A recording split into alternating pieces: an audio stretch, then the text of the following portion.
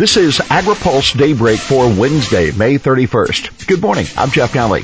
Here's today's headlines. Democrats hit rural development cuts, reorganization. Purdue Branstad talk. Grassley expects merger okays, and GAO faults labor oversight. Top Senate Democrats are sending a strong message to the White House that they will not accept the administration's proposed cuts in spending and reorganization of rural development. In a letter to the White House, the senators expressed concern with Agriculture Secretary Sonny Perdue's plan to eliminate the Undersecretary for Rural Development at USDA. The senators made clear they see the reorganization as a demotion of rural development. Perdue insists that he is elevating the role of rural development. The letter says that the combination of the proposed spending cuts and the reorganization plan would have significant negative impacts on rural America. The spending cuts alone would undermine the ability of local communities to support rural home ownership, provide clean drinking and wastewater systems, and promote access to critical services such as rural hospitals, police, and firefighters, the letter says. The 29 senators who signed the letter include the senior Democrats on the Agriculture and Appropriation Committees, as well as Minority Leader Chuck Schumer of New York.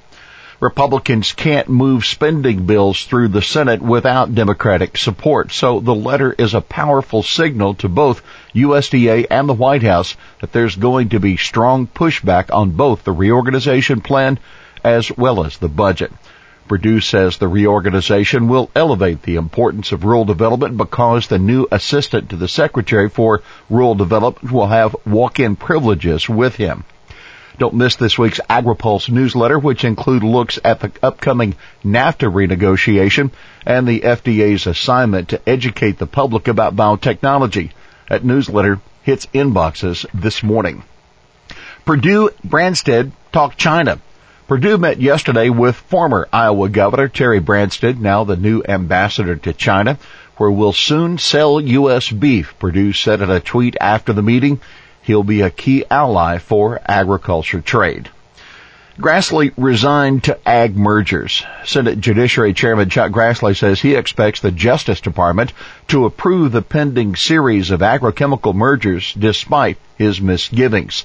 Grassley told reporters yesterday, "I'm not going to be very happy with the mergers, but the process started under Democrats and will be finished under Republicans." He said the Department of Justice antitrust reviews are, quote, generally very factual, generally non-political. Grassley argues that mergers inevitably will raise farm input prices by reducing competition in the sector. GAO faults H-2A oversight. Congressional investigators say federal agencies are failing to properly protect the rights of foreign workers recruited through the H-2A and H-2B visa programs. The H-2A program has become increasingly important to farms because of a shortage of domestic labor. But advocates for workers say that third-party recruiters sometimes charge illegal fees or mislead workers about the wages that they'll be paid. The Government Accountability Office interviewed workers in the two programs, and some were charged illegal recruitment fees of up to $1,250 and had to take out loans to pay those and other costs. The loans carried interest rates of between 10 and 15%. Recruits also are sometimes promised jobs that don't exist, according to the GAO. One shortcoming cited in the report makes it hard for workers to verify the accuracy of the promises that recruiters make.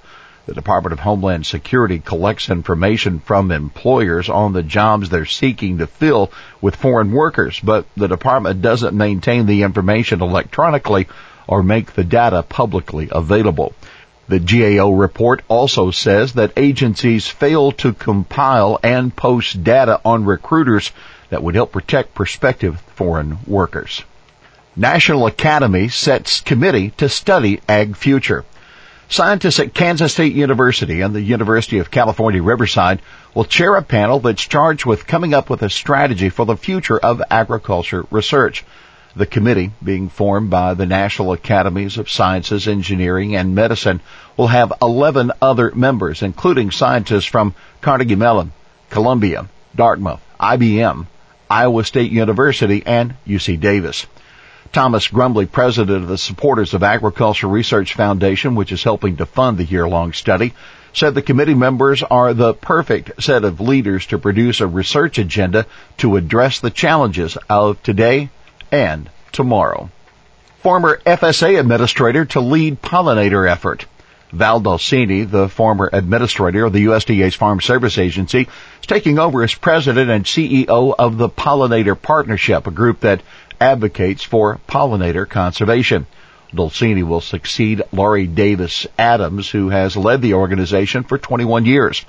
Dulcini will provide a strong presence for the partnership in the nation's capital, but also in his home state of California, across the U.S., Canada, Mexico, and beyond, said Steve Shestag, who is Director of Environment at Boeing Company and Chairman of the Pollinator Partnership Board. Gluten-free means gluten-free. Consumers can be confident that when a food claims to be gluten-free, that it doesn't contain any more than a trace of gluten. FDA says that more than 99.5% of sample food products labeled gluten-free are in compliance with the requirement that such foods contain no more than 20 parts per million of gluten. FDA analyzed 702 samples from more than 250 products and found only one of the products out of compliance. One mislabeled product was a breakfast cereal that contained up to twice the FDA limit. Here's today's They Said It. Both agriculture, trade, and rural development functions at USDA deserve and require high-level, accountable, and singularly focused leadership to ensure their mission success.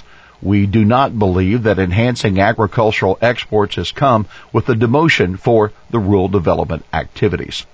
That Senate Democrats, referring to Ag Secretary Sonny Perdue's plan to create an Undersecretary for Trade while eliminating the Undersecretary for Rural Development. Well, that is Daybreak for this Wednesday, May 31st.